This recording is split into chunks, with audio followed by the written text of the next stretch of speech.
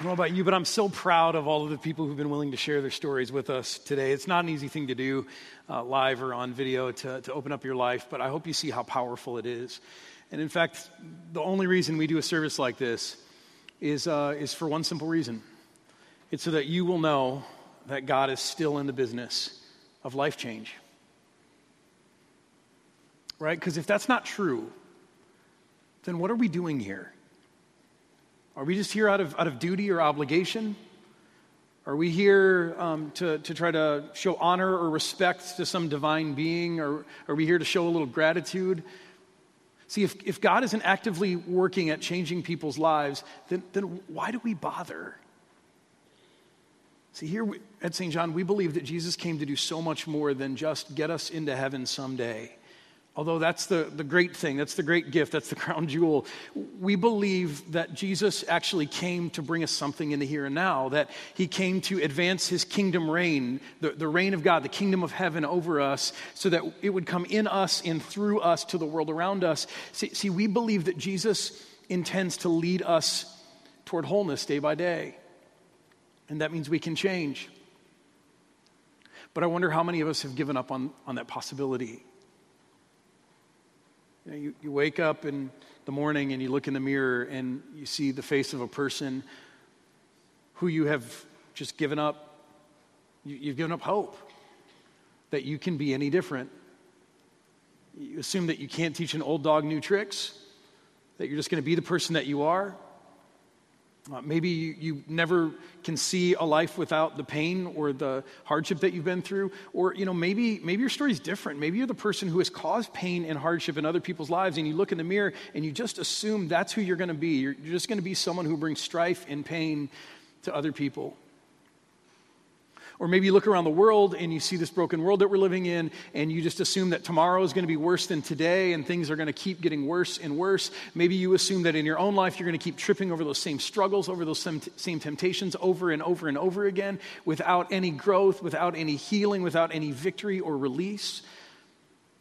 Or maybe you wake up in the morning and you look at that person who's laying next to you in bed, if you're in that situation, and you discovered that now you look at that person and you can't stand them. You're in a place in life where you can't stand that person, you can't stand the life that you're living, and you assume that it's always going to be just the way it is.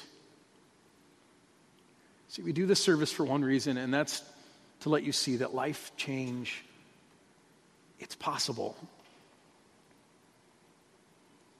Otherwise, what are we here for? I mean, it's a pretty sad and hopeless life otherwise, isn't it? I want you to know life change is not only possible, but it's probable. It's likely. It's happening all around you, and I hope this weekend just begins to open your eyes to it. In the people around you, the people that you do life with, but even within your own life, to begin to look for traces of God's activity, to look for traces of life change. But here's what makes life change so hard.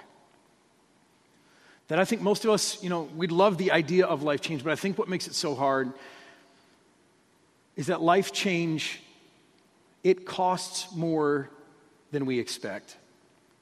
It doesn't come as easily as we think, and it costs a lot more than we expect. Now, I think for a lot of us, we're used to being in church and talking about God's grace and how it doesn't cost anything and how Jesus gives us a free gift of salvation, and that's all true.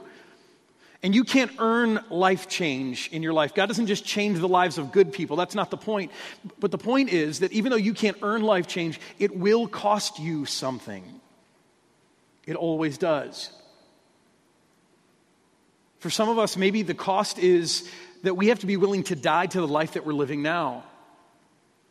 Jesus once said, he said, if you try to hold on to your life, if you love your life and you try to hold on to it, you will lose your life. But, he said, if you're willing to let go of your life and instead pursue the kingdom of God, pursue the gospel, then you let go of your life, but you actually gain a life that is richer and better and more meaningful. So for you, maybe the reason life change isn't happening in your life the way you want is because you're unwilling to die to the life that you're living today. You don't want to let go of it. Maybe it's too good. You've got a rich life. You've got a life full of all kinds of good things, and you don't want to let go of that. You don't want to trade that up for something better. You don't want to reorient your life toward the kingdom of God rather than whatever you're pursuing in your life. Or maybe there's some comfort in your life that you hold on to. Maybe there's something that brings you a lot of comfort and helps you cope with life, and yet it's keeping you stuck, it's keeping you stagnant on your journey, yet you hold on to it because it helps you deal with life.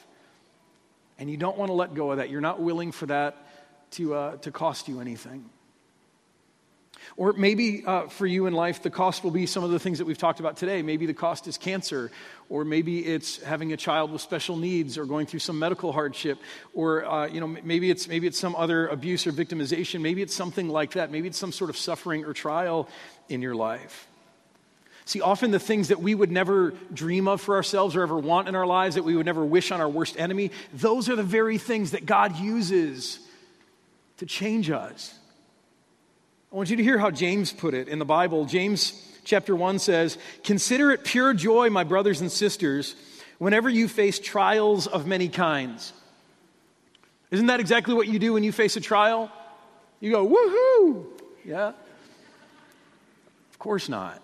We look in the mirror and we say, why me? Or we start to question and say, God, are you good? And why is this happening to me? And God, no fair. And we hunker down and we try to shield ourselves from the pain of whatever we're going through. But James says, do something different. He said, consider it pure joy, my brothers and sisters, whenever you face trials of many kinds, because you know that the testing of your faith produces perseverance.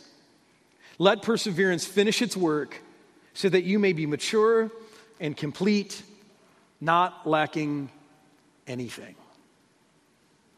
Hear what he says? It's through trials that you can become mature and complete, not lacking anything. But how many of us are willing to pay that price? The price of trials, the price of joy. See, as I hear today's stories, what I don't hear is I don't hear a bunch of people saying, hey, life was bad and now it's all good and now I have a happy ending. So many of these people still face challenges in their lives. And many of them carry battle wounds that they will have to continue to deal with as they go forward. But you know what I hear? I hear people who are saying that the trials they've experienced, the troubles that they have gone through, that they are being given something better in exchange for those troubles. They are receiving for their troubles something that is so much greater than a trouble-free, easy life. What they're receiving is a deeper connection with their Father in heaven. And I just want you to know that this is where life change starts. It's not about trying harder or believing more. It's not just about endurance or determination, not those things alone. Ultimately, what changes us is when we come face to face with the deep, relentless, transforming, forgiving, all-powerful love of God. When we learn that He can be trusted with our life, with our joys, with our shame, and with our pain. So today I have two simple questions for you. The first question I want to ask is, do you believe that life change is possible? Do you believe that God is still in the business of it? Do you believe that God still wants to take you deeper and He wants to sand off some of your edges and He wants to bring healing to your brokenness? He wants to bring forgiveness to your failures.